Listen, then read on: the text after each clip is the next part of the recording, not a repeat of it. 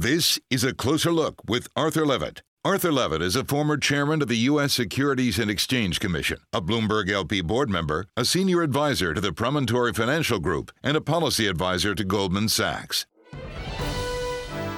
This is a closer look at Eva Moskowitz. She was born in New York City, graduated from Stuyvesant High School. From 1999 to 2005, she served on the New York City Council, chairing the Education Committee. And in 2006, she founded her first charter school, Harlem Success Academy. Today, the Success Academy network is the largest and best-performing public charter school network in New York City, with 47 schools serving 17,000 students. She joins me now for a closer look. You attended Stuyvesant, one of New York's best public high schools. Was your experience a good one, and does your desire to change our schools come from that experience? Well, it was a good experience in some ways. My father went to Stuyvesant, my husband went to Stuyvesant, but my primary influence for the work that I do now was really growing up in Harlem, going to District 5 schools, and seeing that when the schools are not of high quality, unless you have a parental backstop plan, you can end up in some not very good places. Public schools, are supposed to be liberators, supporting academic upward mobility and economic upward mobility. And unfortunately, in many neighborhoods, they have become discriminators. If you are assigned to a failing school, your chances of getting out and making it are very much diminished. And that inequity, that lack of opportunity, really led me to first become an elected official and really work on the issue of education, and then start Success Academies. Tell us about the beginning. You won a seat on the New York City Council, chairing the Education Committee. What happened between this and founding your first charter school, Harlem Success Academy? Sure. Well, I first spent close to 7 years trying to improve district schools.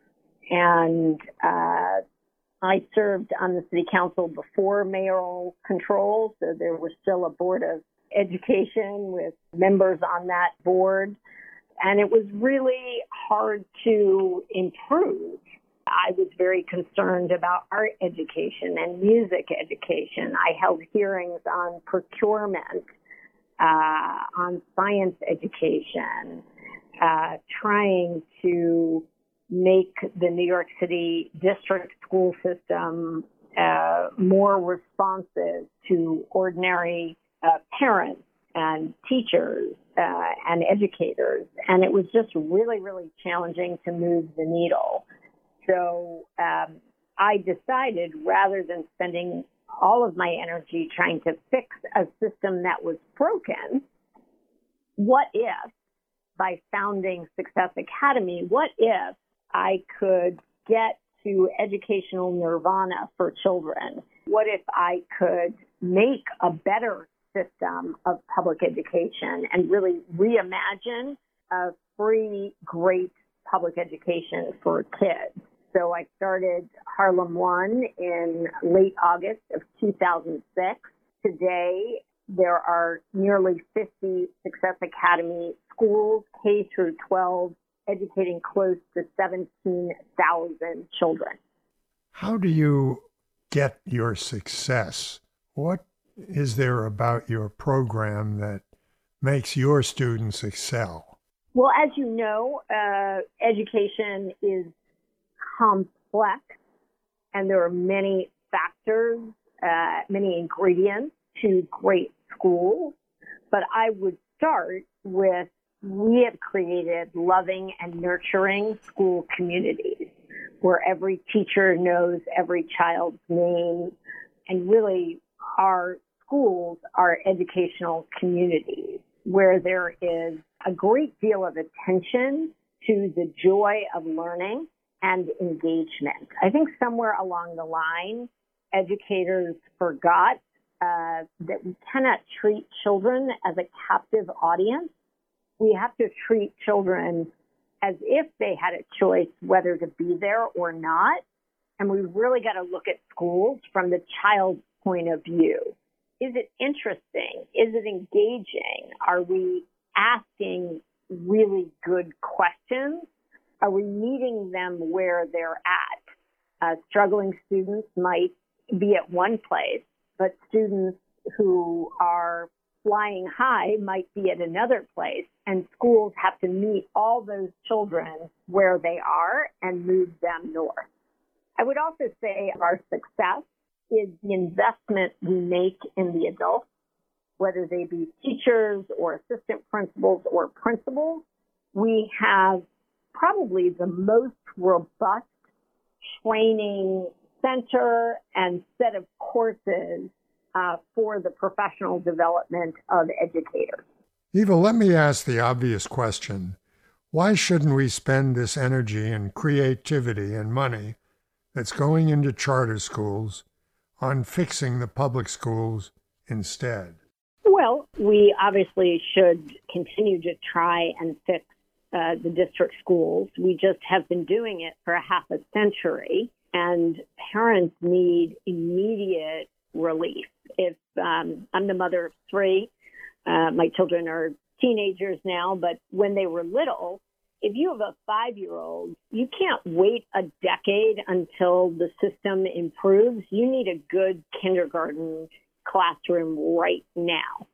And so what the charters do is provide excellence immediately. And that is an important addition to the ecosystem. And we can't be against alternatives that are working right now that are free and excellent. Well, I've seen data that shows that charter schools do not harm district schools. But is there a case that you are diverting resources from public schools and leaving them with the troubled students? Well, not only are the charters not diverting resources, charters in New York City, for example, get $5,000 less per child than the district. So I believe in funding parity, so I don't think it should be this way. But they're certainly not harming the districts economically. They're actually providing needed relief at the moment. In terms of who they're serving, the enrollment is by random lottery, and they are by and large reflective of the communities in which they are located, in terms of special needs children, in terms of homeless children, in terms of economically disadvantaged children. It's not a perfect apples to apples comparison because even within a district, you can have wide disparity in demographics, but they are by and large reflective of the neighborhoods in which the schools are located. Have you tried to work with the public schools to share your best ideas? Can charter schools and public schools work together? Yes, I do work with district schools, both here in New York and all over the country, not only sharing for free our content and curriculum, but we have something called the Success Academy Ed Institute, which is sort of a school for schoolers. And we do training every year for teachers, for assistant principals, even for superintendents. We also have something called the Ed Partnership entity, which does tours and kind of pulls back the curtain on what are some of the key elements of a highly successful school. I know that Mayor Bloomberg was supportive of the Harlem Success Academy. Is Mayor de Blasio and Governor Cuomo, are they equally supportive of what you're doing? Well, Mayor Bloomberg certainly was, not just of the first school, but of charters in general, and we certainly wouldn't be at nearly 50 schools without his deep commitment. The governor has also been supportive of charters. Mayor de Blasio, unfortunately, not so much. In fact, he's been quite hostile. In 2014, he threw out 3 of our schools, and we had to really fight back and ensure that Success Academy children and families had access to buildings. He ultimately kind of abandoned his kind of wacky scheme of hurting charter kids and families. But it's been sort of post-2014, it's really been just he's resisted at every turn. He is very, very closely allied with the teachers union, and they're not big fans of charter. But also, I think he has a worldview. I don't think it's personal. I think he has a worldview that the only way to educate children is through big government. And, that might have been true in the 1970s, but things have changed quite a bit since that time. Public charter schools are one of many reform strategies where, we over the course of a 13-year period have become the 7th largest district in the state of New York. You could never do that in the district bureaucracy. It would just take too long, too much money. You could maybe accomplish that in a 100-year period. But charters are a third way of doing things that immediately benefit children and teaching and learning. And he's kind of threatened by that. Do you think the current education secretary is effective?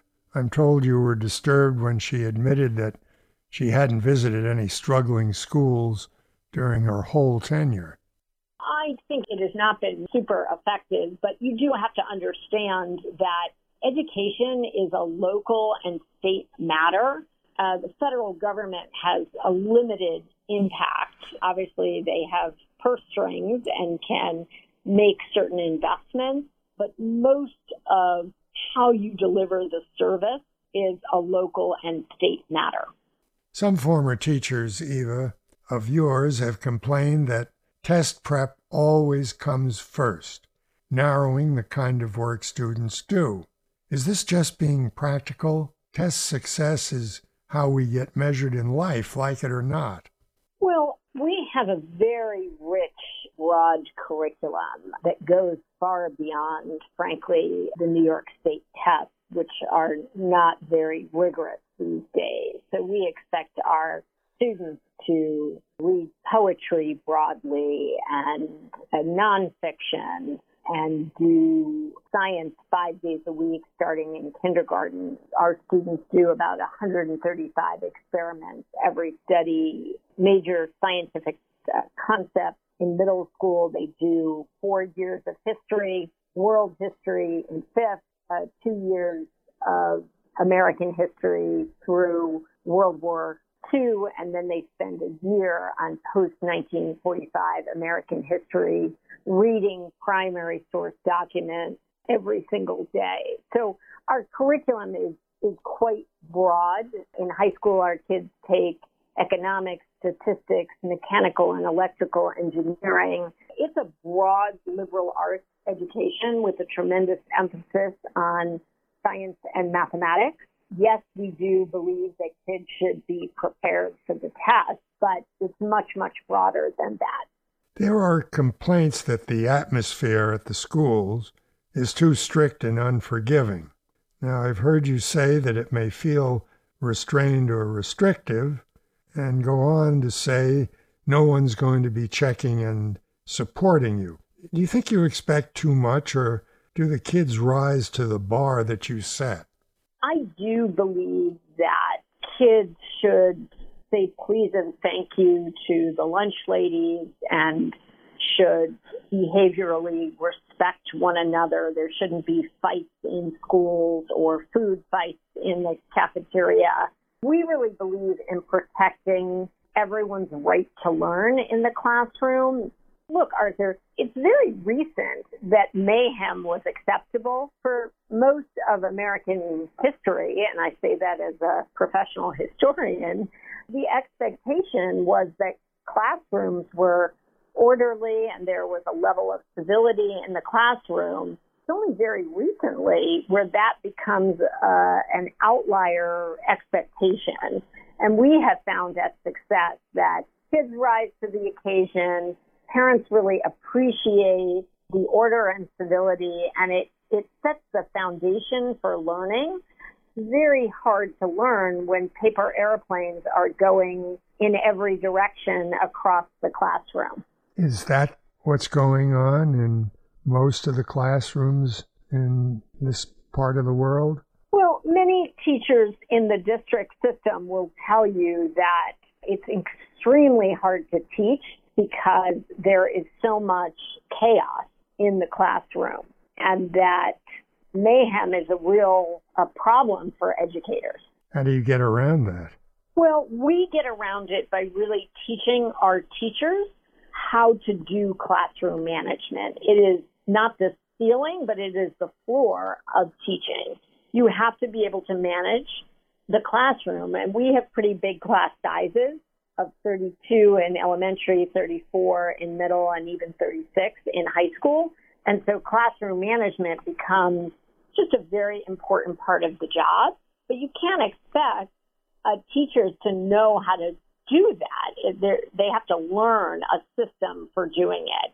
And what it does for teachers is it frees them up to really listen to kids and pay attention to the intellectual contributions that students are making instead of playing whack-a-mole where they're putting out behavioral fires all day long and not able to really focus on the teaching and learning. And our methodology at Success is quite student-centered. And when you're doing inquiry-based learning, it's even more important than a more traditional approach to pedagogy that the classroom is well managed, because it's even harder with materials and materials management to have chaos in the classroom when you want to have student-centered learning. I've read that your great test scores helped you open more schools faster than any other charter school leader in New York. Yet teaching to the test is often criticized. You think we're coming to a day when you won't have to be judged only on test scores? We have a world-class chess program. We have a world-class soccer program. We have about 4,000 kids playing soccer. We went to the international competition in Barcelona. We have a first-class debate program. 100% of our kids were accepted to college and off to really, really great places. So I think this notion that we are known for our test scores is really not accurate anymore. But, at the beginning, that was the only sort of external validation of the work we are doing. Eva, Success Academy is a nonprofit network that you've had some of the biggest names in hedge funds behind you. Dan Loeb, Ken Griffin, Paulson, Singer. Why did they get to be involved, and why did they want to be involved?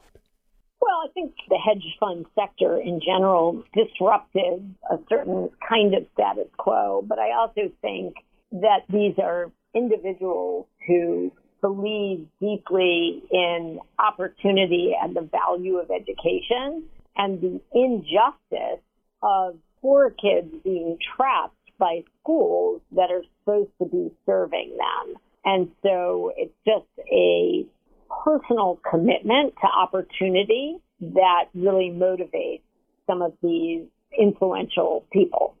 What do you know about building and expanding your charter network that you wish you had known when you started?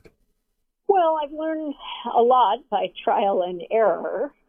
I didn't initially think, for example, that I was going to have to write our own curriculum in math and science and literacy and history. I thought that you could purchase those things. And while there are publishing companies that make millions of dollars. I didn't find it, frankly, rigorous enough or engaging enough for our kids. And so I wish I had known that at the beginning, because I kept trying these various curriculum to make the thing work. I didn't understand when I started how important the teacher and educator training was going to be, and it's been quite challenging to acquire the resources. It's sort of like you're running schools, but then you're also running a school of education, and that's difficult. So I wish I had known that. I've read that one of the secrets of your success is what you teach. For example, tell us about your own English language arts curriculum, Think Literacy. How is that unique? Well, we believe in a poem a day. Our kids are exposed to poetry in kindergarten. We think that it is really powerful to teach close reading and interpretation. Our kids also write poems. We believe that the sort of short, packs a punch, the brief genre, and kids can learn an awful lot by reading and writing poetry. We also believe in project-based learning, which is interdisciplinary exploration of certain topics. So we do a unit, for example, in second grade on the Brooklyn Bridge, which ranges from the engineering of building the bridge to the social history of the time period. All of our kids, K through 4, do 3 units of project-based learning every single year. We also believe in the richness of the past. We're big believers that the kinds of questions that educators ask really determine the quality of the learning. And if you ask a low-level question, you're going to get a low-level answer. And so we spend a lot of time and energy creating rich writing tasks. And we find that that alone improves the quality of the writing. I've read about the high quality of the literature the students are expected to read. How do you choose the books that are assigned to students? This is a topic of much debate here at Success. We spend a lot of time and energy curating those lists. And we read voluminously children's literature. I have a team of people here. I used to do it myself. Now I have a team of people where we look at all the Newbery Awards, for example, and we read that literature and we ask ourselves, what is the most high quality books, including illustrations, that we can put in front of our kids? And we also ask ourselves, what are they interested in? And what do we think is going to engage our students? Obviously, as the kids ascend the grades, canonical literature that has stood the test of time. Our kids are doing a series in high school on the American Dream, reading classics like The Great Gatsby, The Scarlet Letter, Death of a Salesman. We find as many great books as we can, and I think that our students find the literature curriculum really engaging. Sir, former New York City Council member, founder and CEO of Success Academy Charter Schools, the largest and best-performing public charter school network in New York City. If you'd like to hear more of her story, she recently published a memoir, The Education of Eva Moskowitz, about how she became a forward-thinking education entrepreneur.